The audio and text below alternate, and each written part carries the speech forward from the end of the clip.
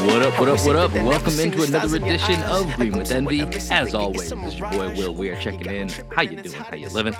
Joining me as he does each and every time, my best friend, co-host, coach of the podcast, the one and only Greg Manakis. Good morning, my guy. Yo, this is a great morning. Woke up to some wonderful news. There's always a reason when we don't record the pod when we're normally supposed to record the pod. There's always a reason, my friend.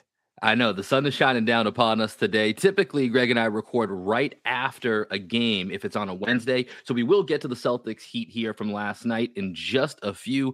Then we're also going to go through and do a quarter of the season check-in on the All-NBA and MVP rankings later in the show. But as we mentioned, we decided to record on Thursday morning for some different scheduling reasons. And we have been blessed with the Woj bomb that for the first time in forever feels like it's in our favor. Al Horford is remaining with the Celtics on a 2-year, $20 million contract extension. This will take him into his age 39 season, eliminating any possibility that he walks away from the Celtics for a second time at the end of this season. Greg, you and I have been big Al Horford supporters from his original stint with the Celtics. Lou Merloni be damned. Get the hell out of here, my guy. This is news that I know you and I both saw this morning and brought a huge smile to our faces. Give me your thoughts. I didn't know what the news was when we got a text from our buddy Mark McDonough. Shout out Mark, and he just said "Al!" ! And it seemed excited. So I was like, okay, this seems like good news. Like what is the news? So I immediately Google Al Horford, and it comes up the 2-year, $20 million extension. The first thought that went through my mind was that this core is intact through the remainder of Jason Tatum's contract, right? We have Brogdon signed. We have Derek White signed. We have JB for this year and next year. We got Tatum for 3 more years. Now we got Horford for 3 more years.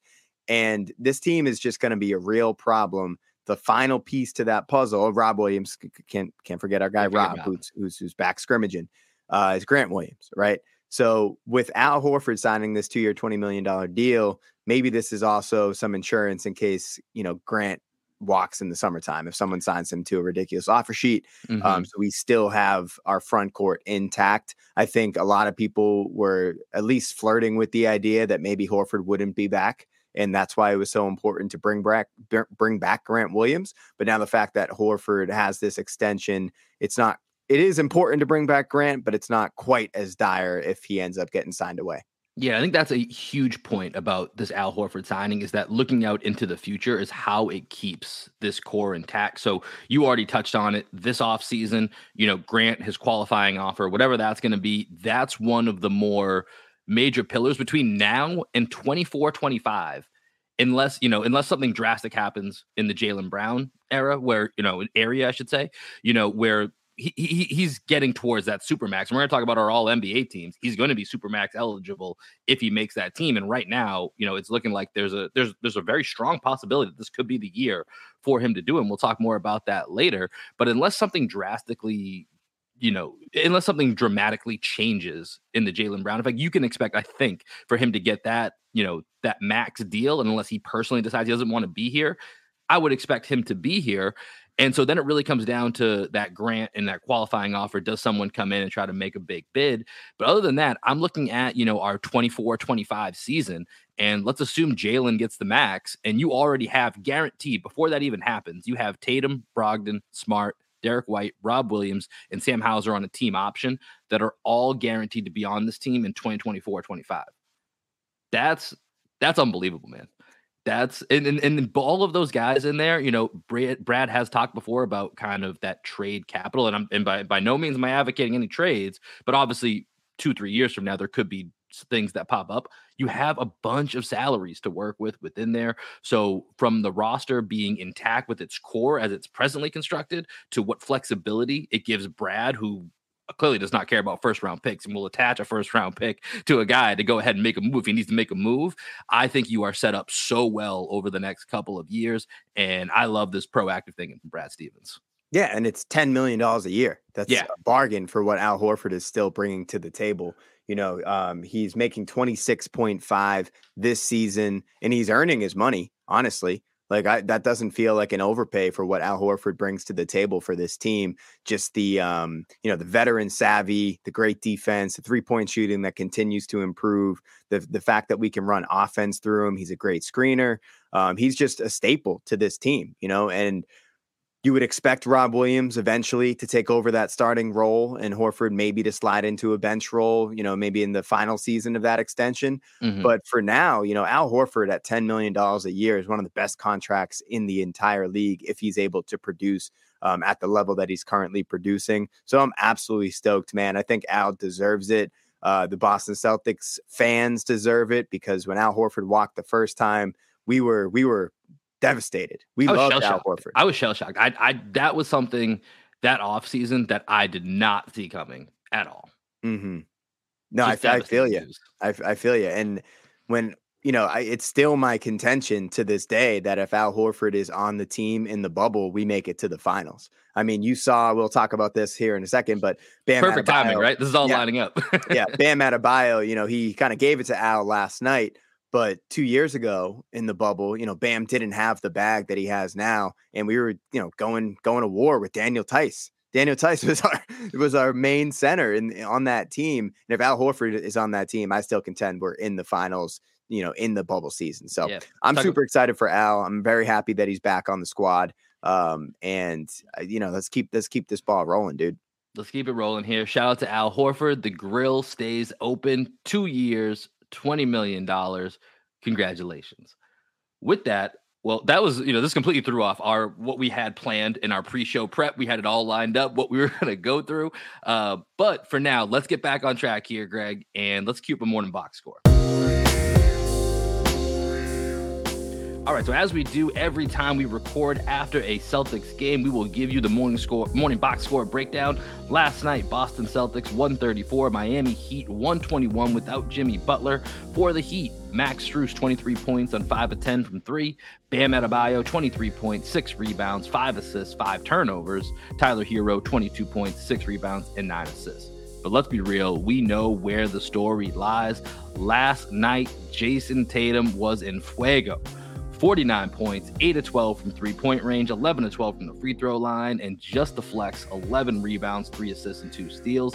His partner in crime, the best duo in the NBA, Jaylen Brown, also had 26 points, 10 of 18 from the field, 7 rebounds, 5 assists, did have 6 turnovers. We'll touch on that a little bit here. Malcolm Brogdon, off the bench, potential 6th man of the year candidate, 21 points, 6 rebounds, 5 of 7 from 3. Celtics go +9 for the night on rebounds, +7 on assists. They bring home the win in what will be a rematch of the Eastern Conference Finals again on Friday night, which we will talk about here, which we are going to be back. Quick plug, back on playback. For those of you that have been following us here with our journey here with Green with Envy, did it all throughout the playoffs last year. We are going to be back on playback, throwing a watch party for the game on Friday. We will tweet out more information, so make sure you're following us at Green Envy Pod, but we hope that you can join us. Greg, last night, the story is Jason Tatum, so I'm not even going to beat around the bush and say let's start someplace else. We have definitely a few things that we can get into, but it's the Jason Tatum show. Yeah, it's his league now. It really is, man. There's just not many guys out there that can do anything with Tatum. And, I know Lowry's getting up there in age, right? But just seeing Kyle Lowry, who in the past has been able to get up underneath Jason Tatum and kind of give him some trouble if Lowry gets switched on to him. Tatum just can't be guarded by guys like that anymore. I don't know if you saw that clip, the Barstool clip of Pat Bev talking about our brains work so aligned. I was debating. I was like, I really don't want to bring up Barstool, but I did see that clip of Pat Bev talking crap, and yeah, it fits in perfectly with what you're saying. Yeah. So Pat Bev, if you missed it, basically says he likes guarding guys like Jason Tatum because Jason Tatum's a rhythm player and he likes getting rhythm players out of their rhythm. And it's just such a Pat Bev thing to say, but Kyle Lowry is very similar. These smaller guys that can get up underneath a bigger guy and give them issues. Now Jason Tatum looks at a Kyle Lowry and he's like, bro, good luck. There's just nothing that you can do with me now. And so I watched the game on replay. I had a studio session last night for Black Sheep, so I didn't catch it live, but what was going through your mind as you were watching it live? Because I knew what the end result was going to be. I saw Jason Tatum had 49 points. So as you're watching it live, what are you thinking? It's one of those nights. And we've seen it with Jason Tatum, where there's just some of these nights where he's in his bag early and often. And it's just like there's nothing you can do. I mean, I tweeted out at one point, I think because I think he had maybe 27 at halftime or 25, something around that at halftime. It was like 50 feels inevitable. This just feels like one of those Jason Tatum games that you're not going to be able to do anything. And, it was off by 1 point. Didn't quite get there. He was hunting for it on that last step back three he took on the wing towards the end of the game and almost got it with the barrage of technical fouls. But, this just felt like one of those nights where there's nothing you can do, whether you want to play a zone, whether you want to try and double team him. Jason Tatum has the answer. To your point, the evolution of Jason Tatum is here. And actually, to that Pat Bev point, to be somewhat fair about Jason Tatum being a rhythm player, I think maybe you could have said that, a couple of years ago, like, oh, don't let him get in that rhythm, disrupt that rhythm. He doesn't need a rhythm. He creates his own rhythm at this point. Like, doesn't matter what you want to do. And certainly putting Udonis Haslem on Jason Tatum on the wing is not what you want to do, Miami Heat. Just that was an interesting wrinkle for them throwing Udonis Haslem in there for basically the first time all season. But, it was, and we're going to talk a little bit about this when we get to the All NBA and MVP discussions. Right now with Jason Tatum, it's just a how do you want it? Do you want me to bully ball? Do you want me to come baseline Euro step? Do you want me to? He had a dunk the other night. It was a game or two ago where, it was just kind of a dump off to him, but he dunked it in almost a very Giannis Shaq-like manner. I don't know if you remember the play that I'm talking about. Yeah, it was a fast break. It was a 3-on-1 opportunity. Yeah. And they got, and he took one step and off the vert just threw it down. Yeah, and that was something that felt very different and just stood out to me. Like, that's what superstars do. That's the don't play with me. You I'm gonna get buckets. Don't you dare. It's insulting. You just gave me this easy bucket, and I'm gonna throw it in your face. And Tatum just has that attitude to him right now. He's got the skill set to back it up, and I mean it's hard to continue to come up with more words to compliment him because I don't know what else to say. He's just doing everything at all times right now. Yeah, a couple moments that stood out to me last night for Tatum on my rewatch. Well, obviously, it's one of those nights, right, where he's absolutely cooking from three. As you say, he was 8 for 12 from three, just en fuego, pull up threes, step back threes. How do you want it? As catch you said, and shoot threes, whatever you need. He does everything now.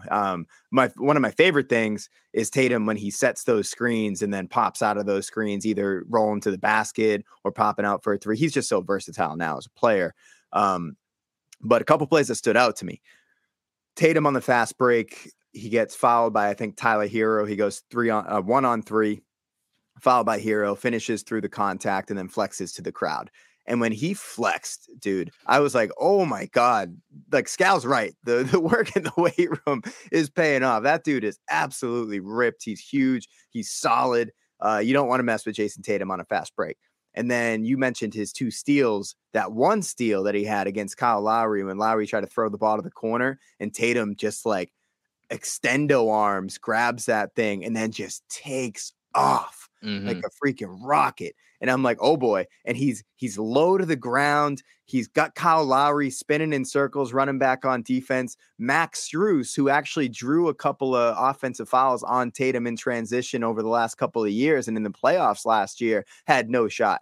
He thought he was going to get there and he saw Tatum with his head down and he was like, I don't want any of this. He just kind of like olays him, gets out of the way. And then Tatum was kind of off balance and then finishes with some jelly off the glass. And I'm just like, whoa, this dude is an MVP. That's what I mean. And you, like you said, he's kind of off balance. He's shooting floaters at different times off the wrong foot, it feels like. So defenders can't get a read on it. He's doing it from different areas of the court where you can't predict what's coming.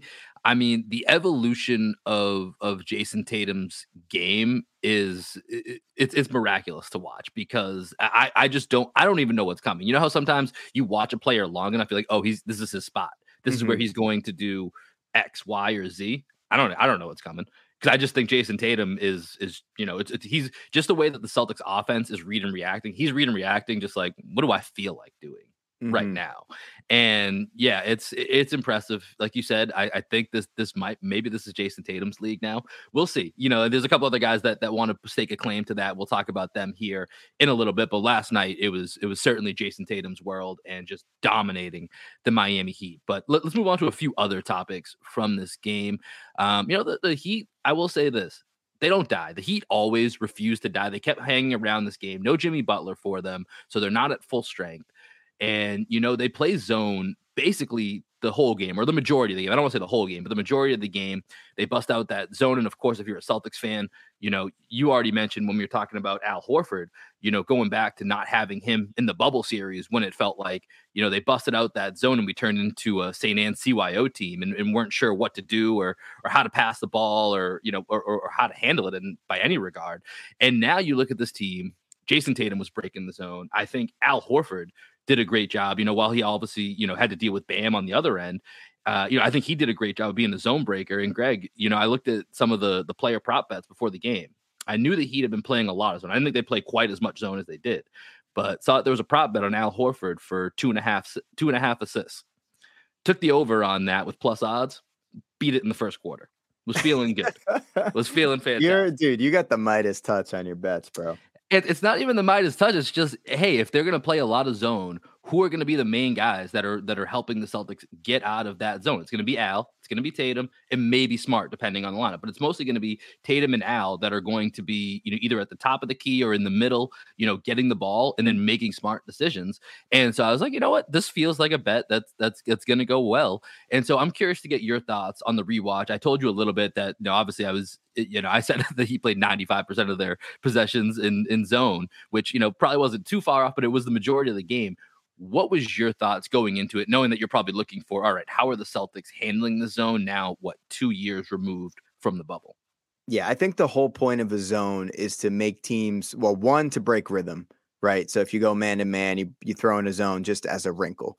But the Heat were in zone from possession number one. So the Celtics knew, like, all right, this is how we're going to have to attack it. And they didn't really change too much of what they were doing on the offensive end. There was still a lot of screening. You can always screen zones. Any coach would tell you one of the best ways to beat a zone is to keep your man principles. Still screen, still cut.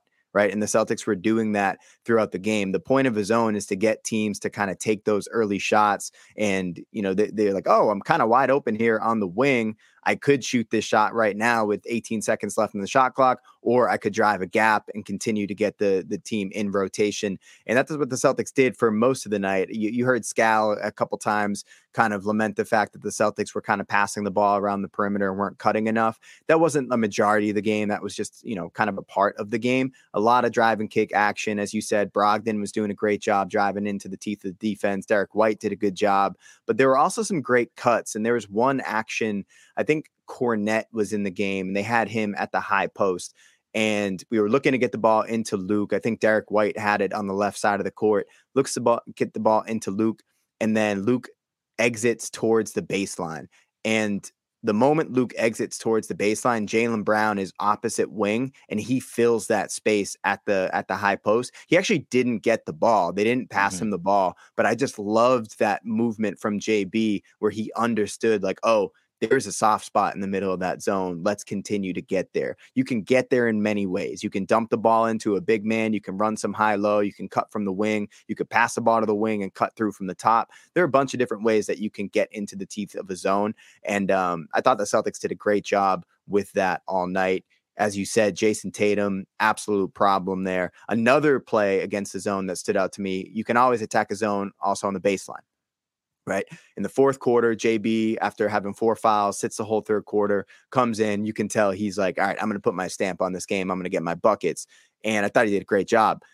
And Marcus Smart misses JB on an alley-oop attempt on one possession. And the very next possession off that right baseline, Marcus and JB knew that they had it the first time, and Smart was like, all right, I'm going to it this next time. And they hit JB for that great alley-oop, and that's there as well. So the Celtics aren't just like beating the zone in one way. They're starting to see all the different ways that they can exploit that zone. And they did a great job because that zone has given us issues in the past. And last night, I mean, we still had 134. That's insane. Yeah, and the thing is, like, I wanted to, and it feels ridiculous to say because it felt like there was a few small moments of time where it's like, oh man, that zone really got to us. I mean, we had more turnovers than we usually do last night. I think in total the Celtics had, let me see here, 18 turnovers. So, a relatively high turnover game. And so it feels like, yeah, there might be some, you put up 134 points. It's hard to say, man, that zone gave us real problems. And outside of those few moments, it felt like it was night and day compared to what the Celtics were in the bubble. And a lot of that is obviously the evolution of some of the guys that are here with the team. And then you add in Malcolm Brogdon, who I thought was spectacular last night. You add in, guys like Al Horford. And, I think it's interesting because when you say zone, I think the first thing most people think too is, oh, we got to shoot him out of it, and it's, and that's when you would be like, oh, this is going to be a big night for Grant Williams and Sam Hauser. Well, it wasn't. We definitely still hit 22 threes. Malcolm Brogdon and Jason Tatum went nuts collectively from beyond the 3-point line, but it's not those guys that you would be thinking of. And like you said, it's maintaining a lot of those same principles. And so the way that the Celtics were able to counteract that, and as you said, typically zone, especially in the NBA, is going to be, let me show you something different. This is what the Heat came out and was their game plan to do. And I'll be very interested to see, number one, if Jimmy Butler's back on Friday, if that changes how they approach things. They feel they can match up a little bit better to maybe not have to go zone if zone was them trying to make up for the fact that they're not at 100%. But the Heat have been doing this all year because they've been down quite a bit with injuries. So this has been something that they've been doing throughout the year.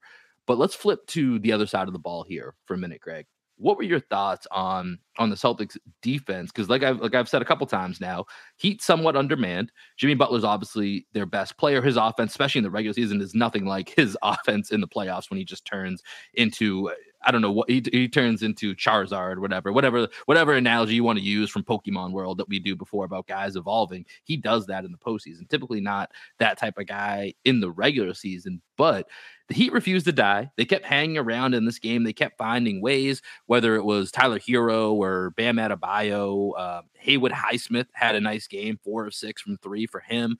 What were your thoughts on the Celtics defense? Because the numbers are still relatively average. I think the defense is definitely getting better as we look ahead towards Rob Williams coming back, but there's definitely still areas for improvement. So I'm curious to get kind of your thoughts as you were watching that game, either late last night or early this morning.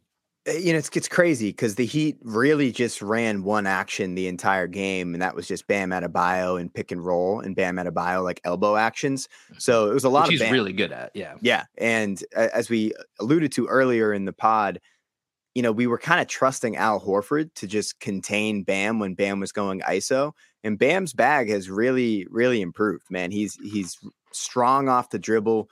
He's so forceful on his drives that you have to brace for impact.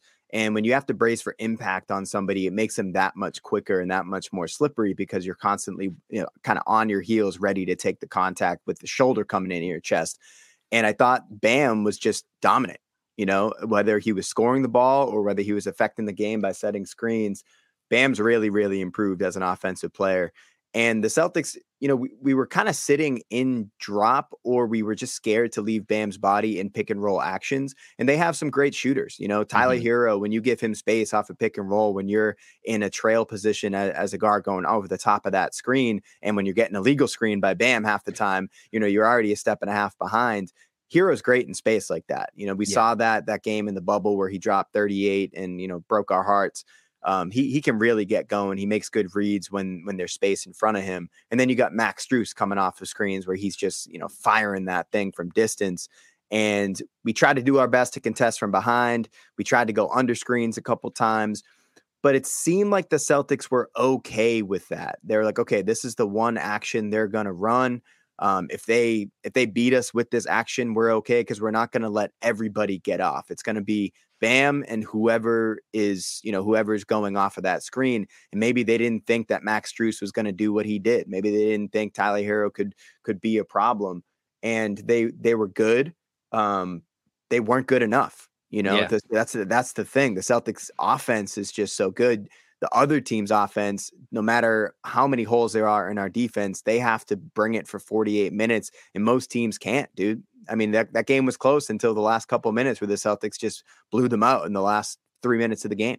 And that was one of the thoughts that I had as the game was kind of teetering back and forth at certain points was, all right, this game stays somewhat close late. Is as much as Bam's offense has improved, is he bringing this home? Is Tyler Hero bringing this home late against Jason Tatum, who was on one? So, I think that would stop a lot of the questions right there. But then you have Jaylen Brown, and Malcolm Brogdon was 5 of 7 from 3. Malcolm Brogdon was great in this game offensively. It's like when we get down to the end of this game, how are they going to your point, find a way to get enough buckets to win? I just don't see that happening.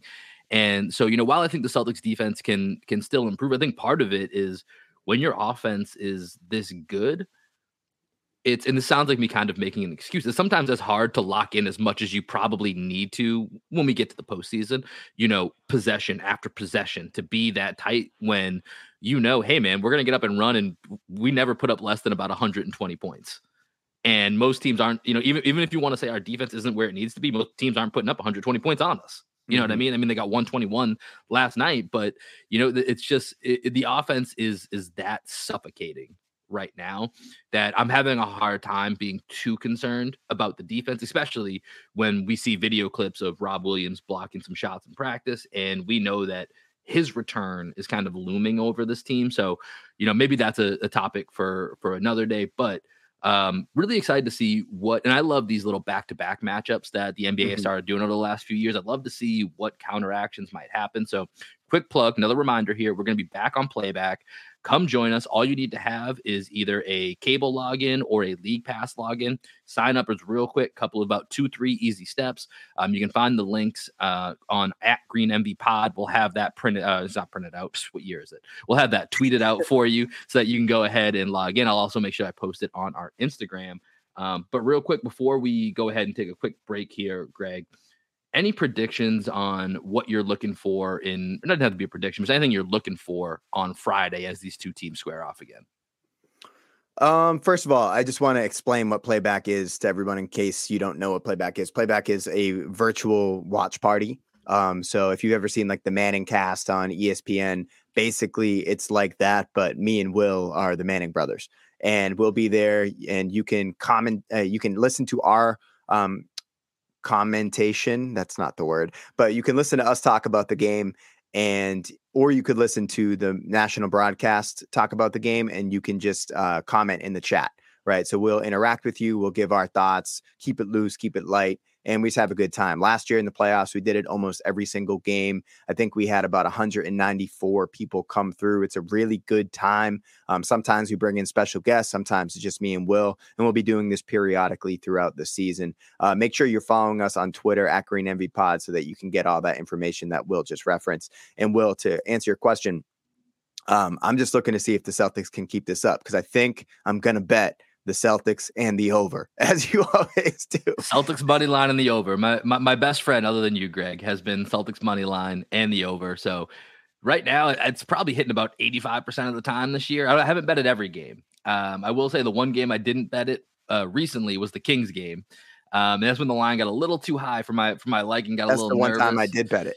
Yeah. So basically, my strategy has been if they keep it below about 225, 226, if the Celtics are putting up 120 on their own every game, that's only 105, 106 points the other team needs to put up. And if the other team's doing that, that's actually a pretty good defensive night when you think about league averages around, of where they're at right now. So that's been kind of my go-to bet. So there's a little advice for you kids.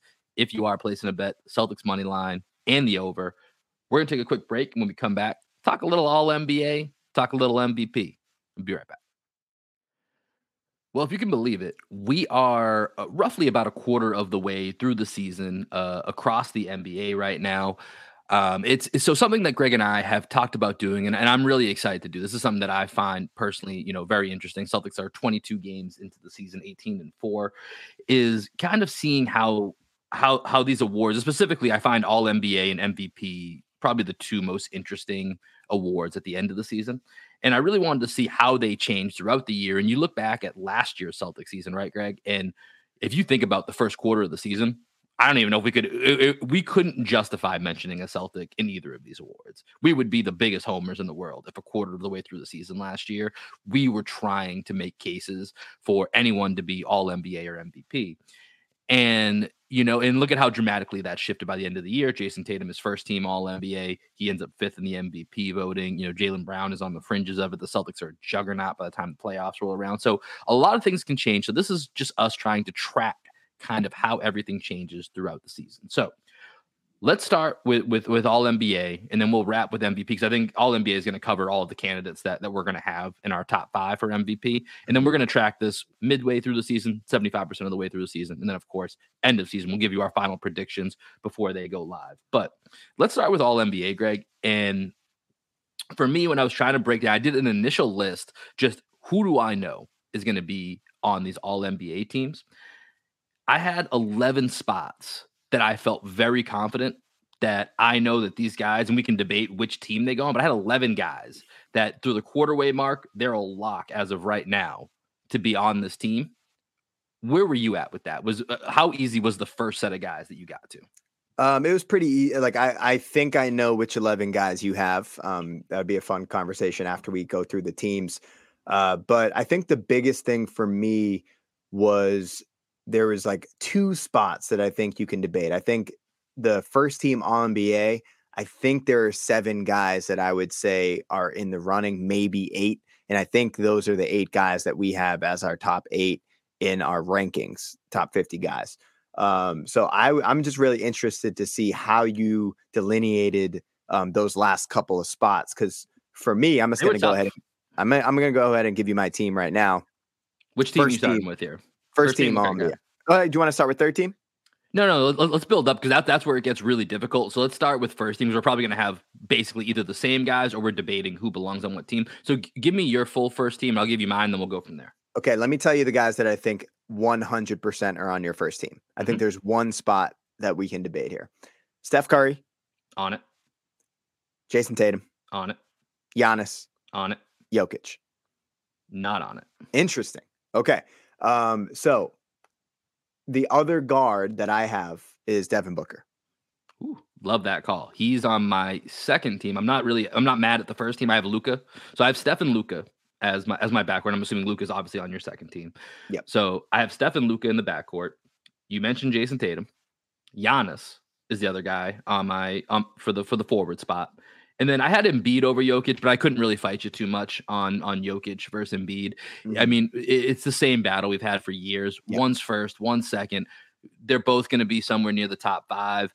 I mean, I think honestly at this point in the season, you could go either way. I mean, they're both going to be first and second team. So Jokic or Embiid, I'm fine with either of them on the first team. But you did you mention Giannis or did you not mention Giannis during the people that you thought I had as locks?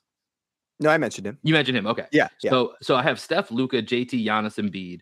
You had Steph, Booker, JT, Giannis, Jokic was what you had. Yeah. Right? And the reason why I went Jokic is they're 14-7 and the Sixers, I think they're around 500 right now. And Embiid's missed a couple games. He was very underwhelming to start the season. Jokic has been a beast. Mm-hmm. I think last year I may have made the argument for Embiid over Jokic. I also would have made the argument for Giannis over Jokic, despite Jokic having, those historic on-off numbers and all the stuff that comes with Jokic.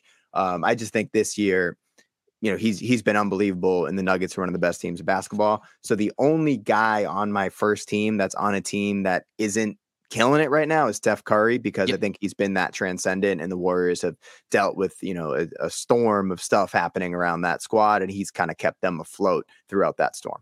So I think if this is later in the year, I'm probably having a very similar list to you. So I'd get probably too bogged down with, is your team winning? Because I like for me, that as much as how great you are individually, it needs to translate to the team in some way. And that's for me with all NBA. That's why I love all NBA. Because I think it's a combination of how great are you individually, but how great does your individualism make your team better? And so for me, basically everybody on the all NBA teams needs to come from winning, unless there's certain, exceptions. And there's going to be a guy that we talk about here that, at least for now, is part of that. And I tried not to let that bog me down too much just for this round, because it's 20 games in. Yeah. And there's a guy that we're going to get to here in a minute who I didn't know what to do with. And I almost left him off because he's only played about half the games, but also it's 20 games. So it's as long as he plays the remainder of the game, he doesn't have much leg room to miss too many games. But we'll talk about him in a minute. I wasn't sure what to do with. So I tried not to let that get me too much, which is why I have Luka first team. But Booker was easy for me. So let's go to the second team now. All right. Of what we have here. So let me give you my second team, and then we'll go from there. So I mentioned Jokic. Embiid, Jokic, whatever. We don't need to talk about them again. They're going to be first and second team. The rest of my second team in the guard spots, I've got SGA and Devin Booker. Okay. And then in the forward spots, I've got Kevin Durant and Pascal Siakam. Okay. What do you got? So I have a different guard. So I went Okay. Ja over. Actually, I SGA. have SGA in there. Okay. Yeah. So I have Ja and SGA as my guards. But I have Ja on my second team. You, I'm assuming, have him on your third team. I do. And then I have Luka as a forward instead of a guard. I have KD and I have Embiid. Okay. So who was the one guy you were talking about? Siakam? He hasn't played enough games. Okay. Yeah. So I have Siakam on my third team. I'll just throw that out there right now. Say your second team for me one more time.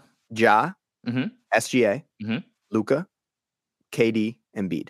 Gotcha. Okay, you move Luka to a forward. Gotcha. Okay, so that's the part of all NBA that gets interesting, right? Is when you flip guys to different positions, and so traditionally, I think Luka has been voted as a guard, but he is going to be eligible at forward. So there's totally going to be he's a point forward, and this is part of the All NBA discussion. That's not fun. It's just it doesn't make any sense. Yeah, going by these delineations that are deemed by the league or whatever, and so. That's where, putting Luka as a forward actually opens it up quite a bit. And it got really tough, honestly, because the wing position, while it's deep, there's the guys at the top that you normally want to put here. Kawhi, LeBron. I mean, Paul George still made consideration for me. DeMar DeRozan is still in consideration. They're right there. But some of the guys that you're used to just being like, this is where these guys slot in, and you're almost not even thinking about it. They're either just not there, or their teams aren't successful. They're hurt. And so it's leaving this kind of gap of what do we do? And then the evolution of the league where you have bigger guys like Luka that are playing this point forward role. And so it does leave it open for a really interesting debate. So this is going to make our third team very interesting. But that's kind of that Luka spot. Is where I put Siakam, because I ran out of I was really struggling with how to fill out the last three forward spots, because I think Siakam has been awesome. My biggest thing with him was just I don't think he's played quite enough, and I was actually really debating between him and Jaylen Brown for that spot, but I had to press myself a little bit. And is putting Jaylen Brown there a little too homerish? Did it feel a little homery? The answer to me was yes. I don't think necessarily. I think you could make an argument for it, but it felt a little homery. And then when I look at him and Pascal Siakam, the biggest difference for me is the load that Pascal carries as far as being a playmaker for that team. And you look at his rebounds, his assists, and then on Celtics blog, Will Bjarnar, hope I'm saying your name right, my guy, did a great article on Jaylen Brown about his defense has not been great this year. And so when you look at those, the culmination of those things together, I leaned Pascal. Obviously, like I said, he doesn't have a lot of room left for missing games. So we'll see how that plays out. But that was ultimately my reasoning for going Siakam on the second team. And I'm kind of giving away a little bit here, but JB is going to be on my third team. Yeah, let's go into third team. So third teams, I think, is going to be interesting. Yeah. I think we're going to have a lot of differences here. So let's go by position then. So let's start with the guards. Who are your guards? Okay. Donovan Mitchell, Tyrese Halliburton. Ooh, love the Halliburton move. He's on my list, and honestly, if I had shifted around some of the positions, he might make my team. Okay. So I went with Ja Morant and Donovan Mitchell. Those are the two guys that I had there. So I think we have. For me, I had Luka as a guard. Otherwise, I had the six guards. For me, were very easy because I consider Luka a guard. The six guards, I knew who they were. It was just which team, and I kind of went back and forth on which team each guy was going to be on.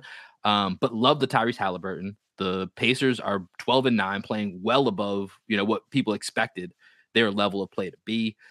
He's been a beast. That sequence last night, not last night, but from a couple nights ago, that everyone broke down against the Lakers. His decision making, not panicking, kind of the presence that he's brought to a young team. I don't know if they played last night, but I know, but going into at least last night's action, his last three games, 40 assists and 0 turnovers. Crazy. That's insane. I don't even know how that's possible. But yeah, Tyrese Halliburton is a great choice here. He was on my short list of guys that I had to consider, but I felt very confident in the six guards, the way I had them laid out as to who they were going to be. What's interesting is the next guard that was in consideration for me was De'Aaron Fox, who used to play with Tyrese Halliburton. They actually played last night. The Kings lit the beam last night, so they got their revenge. 50 Cent actually lit the beam. I don't know if you saw that. I didn't see that he lit the beam, but I saw he was giving some type of talk during practice. I don't know. I don't understand why he was there, but it's cool. It's 50 Cent. Yeah, I mean, get rich or die trying, baby. I think with Halliburton versus Fox, what it came down to was the style of play. And I think Fox is just a little bit less of a traditional point guard. I lean traditional point guard over scoring point guard. I love Fox. I think he's been unbelievable. I went with Halliburton because of some of the crazy numbers that he's been putting up, the way that he has a little bit less to work with the Pacers. Although one of my favorite bets, futures bets this year, was Pacers over. I think they had them at like 22 or 23 wins or something like that. And I was like, I'm hammering that over. And it looks pretty good for me. I just like the way they play. They're super fast, super athletic, and Halliburton is the kind of the straw that stirs that drink. Yeah. So I had to give him that. He's making our guy Aaron Nesmith into a real player. I mean, I think Nesmith just needed to have a situation where he could be free, but having Halliburton to set him up has been massive. You know, I've started to tune into a little bit more of these Pacers games, and they're a really fun team, man. I really hope they don't actually make that Buddy Hield Miles Turner trade, because I like the way that team works right now. So I like that Halliburton pick. He was right on the fringes for me. Let's go to the forwards here. So I mentioned Jaylen Brown is getting one of the spots. The other spot I really struggled with who I wanted to go with. So I want to hear first, who are your two forwards on the third? I'm going to guess you went Paul George. I went Jaylen Brown and Siakam. So I didn't have Siakam on an earlier team. Got you. Okay, so that made it a little bit easier with shifting Luka. So I have Paul George written down. I don't feel good about it. I never feel good about anything Paul George, man. I'm big not on Paul George. I don't like. This is one of our differences here. Is I do like Paul George. I think Paul George is really good. I think year in and year out, you're getting, to a degree, if Kawhi had stayed healthy, I think it's a version of what we have in Boston with the Jaylen Brown and Jason Tatum dynamic, or that was at least the plan. And they just have never really had a time where they're fully out there, and Kawhi's out again after a little comeback. He's out again. And so it's not looking super promising, but the Clippers are still a solid team. They're 13-10. Paul George is all basically the same numbers. The guy I really wanted to put there and who I think will end up there is Zion. I want to put Zion there. I look at the Pelicans. I tried to figure out if and it's him over Brandon Ingram right now, I think, who's the better player in that team. But it just feels underwhelming. And I've been trying to tune into some Pelicans games, and they've been really good, but it feels like their top end talent hasn't impressed me the way I hoped it would. And it's actually been the Herb Jones, the Alvarados, the CJ McCollums, the Trey Murphys, the guys that are a little bit lower than Zion and Ingram that I think have impressed me when I tune into their games. And it's like, okay, this team is going to be a problem, but I feel like I still need a little bit more out of Brandon Ingram and Zion. And apparently Zion had a beast of a game. Yeah, I was actually just going to say that. So I think with Zion, we have to give him time, because he hasn't played basketball in a long time. I'm sure part of the beginning of the season, just getting back in shape. He looks more explosive already. Just remembering that he can trust his body and that he can still do the things that make him great.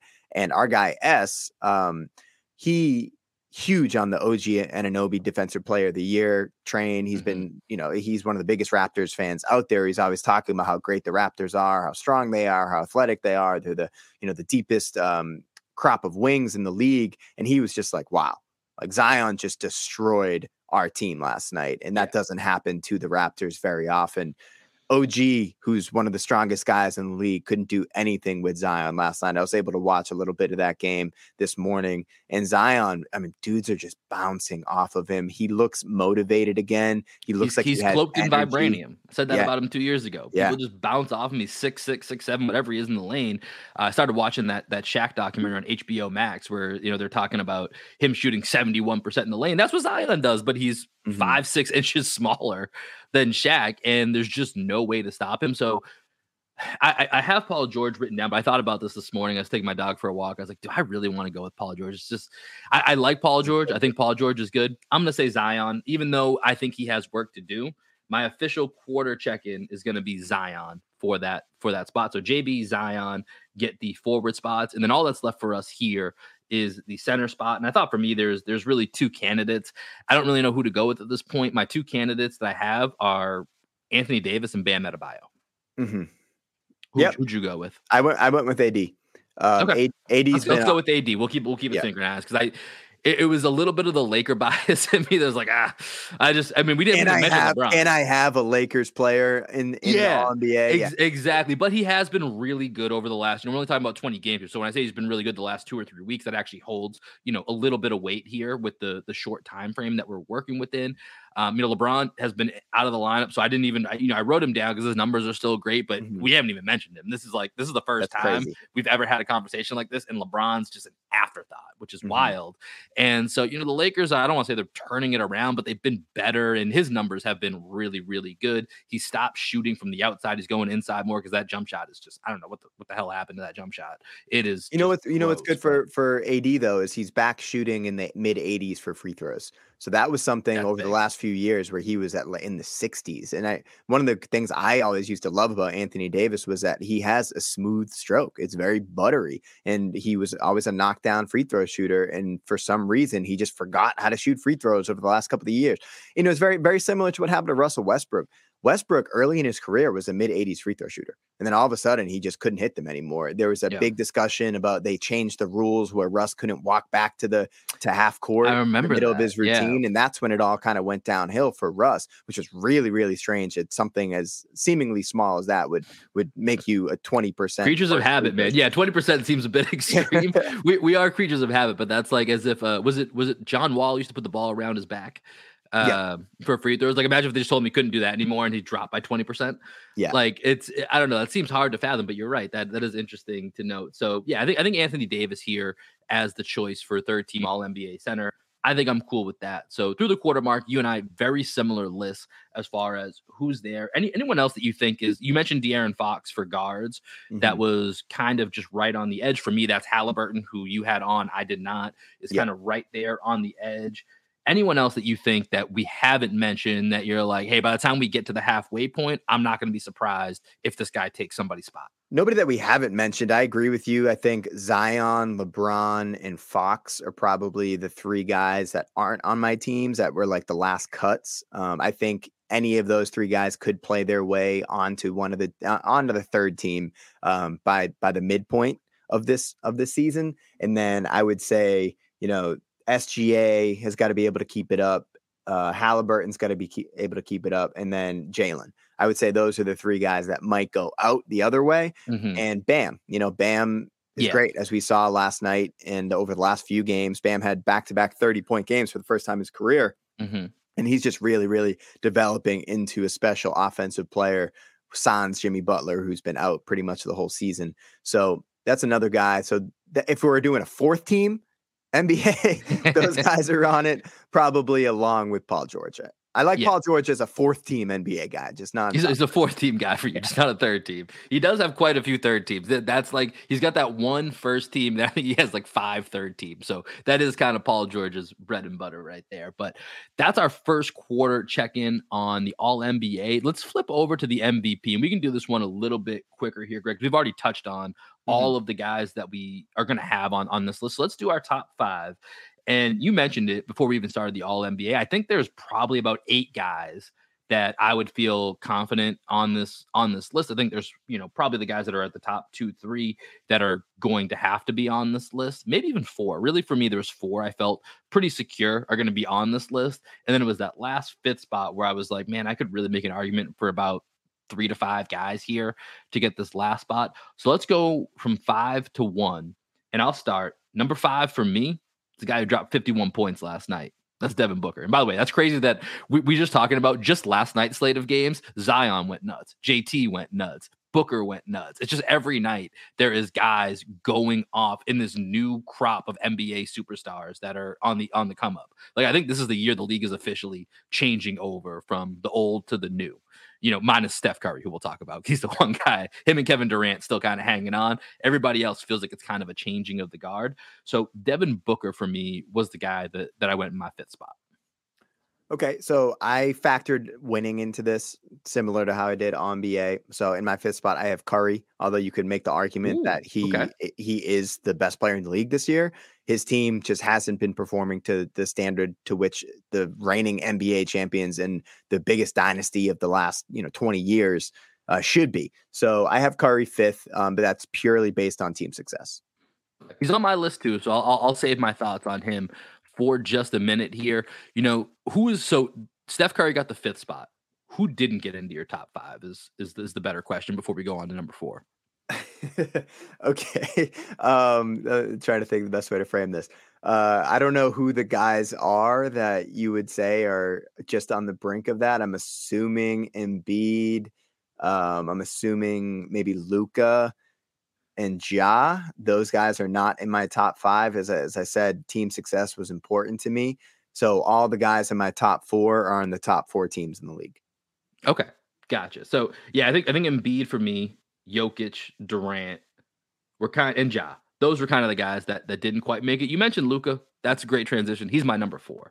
I went with Luka, and you're right. I think when we fast forward to the end of the season, my list is going to look like you're going to have to basically be a top 4 team in either of your conferences, unless it's, extenuating circumstances like Jokic last year, where it's like, oh, this guy's missing literally the next 2 best players on his team, and there's a game difference between him and anyone else that we're considering for MVP. That's a different set of circumstances. Typically, for me, you got to be in that top 4-ish range within your conference.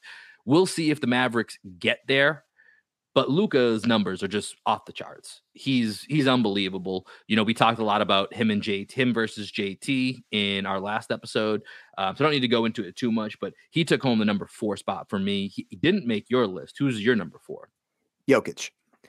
Okay. Yeah. So the top 4 teams in the league are the Celtics, the Bucks, the Suns, and the Nuggets. So you can assume who my top guys are. But I think Jokic has been unbelievable. I love watching that guy play. He's averaging, mid-20s, 9 rebounds, 8 assists, something like that. And he's just unstoppable when he's on the court. He has complete control of the game. As I said, he's a very limited defender, but he's solid in what he does. He can get exposed just like Luka can get exposed. I think he tries a little bit harder on defense than Luka does, though. Yeah, I think that's a fair point. And yeah, I got nothing to add to that. Jokic being in the 4 spot makes a lot of sense. And I think honestly, I know he's not going to win it. So I'm letting that kind of obstruct my view a little bit, even though it probably should, because he's been equally as awesome, if not better. And the team is better than what it was the last year or two when he won the MVP award outright. Number 3, I've got Giannis. I think he's the best player in the world. As much as I love Jason Tatum, we said it's Jason Tatum's league. This is one of the guys that I think is going to have a little bit of umbrage with, it's Jason Tatum's league now, is it? And he also had a monster night, even though he fouled out at the end of the game against the win against the Knicks. He had something like 37, 13, and 7 or something 37, 13, and 7. Something casually absurd which Giannis does on a nightly basis. I think he's going to have some chatter in the Defensive Player of the Year award as well, which he always does. So he's just a guy that brings it on both sides of the ball. He's Giannis. He's awesome. Everybody knows his story. He's who I had at 3. Who'd you have at 3? I have Booker. Yeah, the Suns have been playing a lot better than I thought they were going to play this year. And partially it's because I was expecting a big regression from Chris Paul, who just basically hasn't played. Yeah. So Devin Booker has had to step up and fill those shoes, and he's been doing it really well. You can build an entire offense around what Devin Booker can do because he's a 3-level scorer and he can create for others. And Devin Booker tries on defense. He's not the greatest defender in the world, but he tries. That's all I ask of superstars, is that you give a legit effort on the defensive end and you can't get exposed. And, he's developed a really nice chemistry with Ayton. Ayton was also a guy that was in consideration for All-NBA for me just because of the team success with the Suns. I think he's played really well, especially after last season's debacle at the end of the season. Not sure if he's going to buy into the culture of Phoenix and everything with his beef with Monty Williams. Ayton's been great, but Booker, especially after dropping 51, I was like, it's kind of ridiculous for me to look at what Devin Booker's doing. 51 points. Maybe there's some recency bias, but the Suns are still one of the best teams in the league, and Devin Booker is the best player on that team without question. Yeah, and he's the narrative award winner, right? When it comes to Chris Paul being in and out, Cam Johnson started off looking like he was going to have a bit of a breakout year, and then he's out. Jay Crowder taking a vacation, doing whatever the hell Jay Crowder's doing. I still don't understand that whole Jay Crowder situation. It's very strange. But without, a lot of the support that he's had in the past, and they're keep trucking along, and he's the main reason why. No issue with Devin Booker in there. So that leads us to our top 2. For me, I had a guy that you had 5th. I had Steph Curry. And like I said, I did try to not let the record at the quarter mark influence me too much. If this was the end of the season, it would probably be a lot similar to yours. But when I look at Steph Curry, 31.5 points, basically 7 rebounds, 7 assists on 52, 43.5 and 90 splits while shooting 12 threes a game. Like I said, I think this is the changing of the old guard to the new guard, but the old guard, that is Steph Curry and Kevin Durant, they're still right there. I think Kevin Durant, like I said, is on the fringes of this right now with the circus that is Brooklyn. So he's got a little bit of work to do, but his season has also been ridiculous when you go look at the numbers that he's putting up. But I think with Steph, and especially if they get that bench figured out, the Warriors are going to be right there. Their starting lineup is still the best lineup in the league. By far. When you look at the numbers, it's by far the best lineup in the league. And so I think they'll get something figured out and they're going to be in contention. And so I ended up putting Steph Curry at number 2 for those reasons. Yeah, and I have Giannis. Giannis is number 2 for me. You've kind of already talked about all the stuff. We don't need to talk about why Giannis is great. Everyone knows why Giannis is great. So he's my number 2 guy. And that means number 1. Whose league is it, Will? Jason Tatum's league. It's Jason Tatum's league. Best player on the best team. And he's got the numbers to back it up. You know, we wax poetically about Jason Tatum for 5-10 minutes earlier in this podcast. You know, we talk about him all the time, the evolution of Jason Tatum. This guy is on another level right now. You add in his ability to play both sides of the ball. You know, he's averaging just over a block a game right now in the absence of Rob Williams. You think about, you know, without Rob, there's not as much rim protection. Jason Tatum is stepping up in that. So now you imagine what maybe that looks like with Rob coming back. You have an added piece of that versatility as you hope to get the defense back up to a little bit closer to the standard they set last year. And yeah, I just think right now, if you want to say there's somebody else that should be ahead of Jason Tatum, like I said, if you're really going to take away the records and everything that's happened at the first quarter part of the season, maybe. I know Zach Lowe did this about a week or two ago when they had him third. I don't know if it was him and Arnovitz or him and Kevin Pelton. I think they had him third behind Steph and Luka. But even as he had Scal on the podcast the other day, Zach Lowe was like, yeah, it's probably Tatum. Yeah, you know, Scal was like, dude, let me help you get there. Like, it's Jason Tatum. Yeah. It's just like the national media just isn't quite realizing how great Tatum is. We're watching it every night. This dude, if this isn't an MVP season, I don't know what is. He's unbelievable. Yeah, this is it. That's it. So number 1 on both of our lists is Jason Tatum. That's our quarter season check-in. It's kind of crazy that we're already a quarter of the way into the season. I can tell you right now, it's going to sneak up very quickly when we are doing the halfway mark, because that's coming a couple weeks away, about 6 weeks away or so. We're going to be doing the halfway mark here again. So we will check back in at the midpoint for our all NBA and MVP. But that's going to do it for this one, Greg. We are going to put a bow on this episode of Green with Envy. As a reminder, please subscribe. Make sure you follow us on our social medias at Green Envy Pod, at Wilbon13, at Mini Minnow. Also follow us over on Instagram at Green Envy Pod, at Manakis Music for my guy Greg here. Same as my Twitter handle for myself. Make sure you are subscribed to the Celtics blog feed, rate, review. And if you're free on Friday night, grab a drink, pull up. Come join us on Playback. We'll be hosting that watch party as we talked about. Come join myself and Greg. Come kick it in the comments. Maybe we'll have some special guests pop in. It's going to be a fun time. We hope that you all can join us. Greg, any final thoughts? And let us know what we're going to hear on the way out. Shout out to Uncle Al. The cookout continues. And with that, we're going to play you out with some music from my band down here in Austin, Texas. We are called Black Sheep Optimists, and this is Skywalking. Peace, everybody. Peace. I wish it that I never seen the stars in your eyes. A glimpse of what I'm missing, thinking it's a mirage. Ooh, you got me tripping and it's hard to describe. But I stay for a minute cause I'm digging the vibe. I like the way you're looking at the look in my eyes. Don't be catching feelings when it's only a vibe. Don't know what the deal is, I'm a typical guy. You know the one thing different is the state of your mind. I'm like, oh my, someone throw me a rope. I'm getting too damn high, didn't know I could float. You could call it a vibe, it's probably all that you wrote. But I'd be doing this shit folly if I didn't have hope. You should know that I embody that's what go with the flow. I could sing a different song if I cannot hit the notes. You had me taking off when you took off your clothes. This should be coming down by now, but I won't.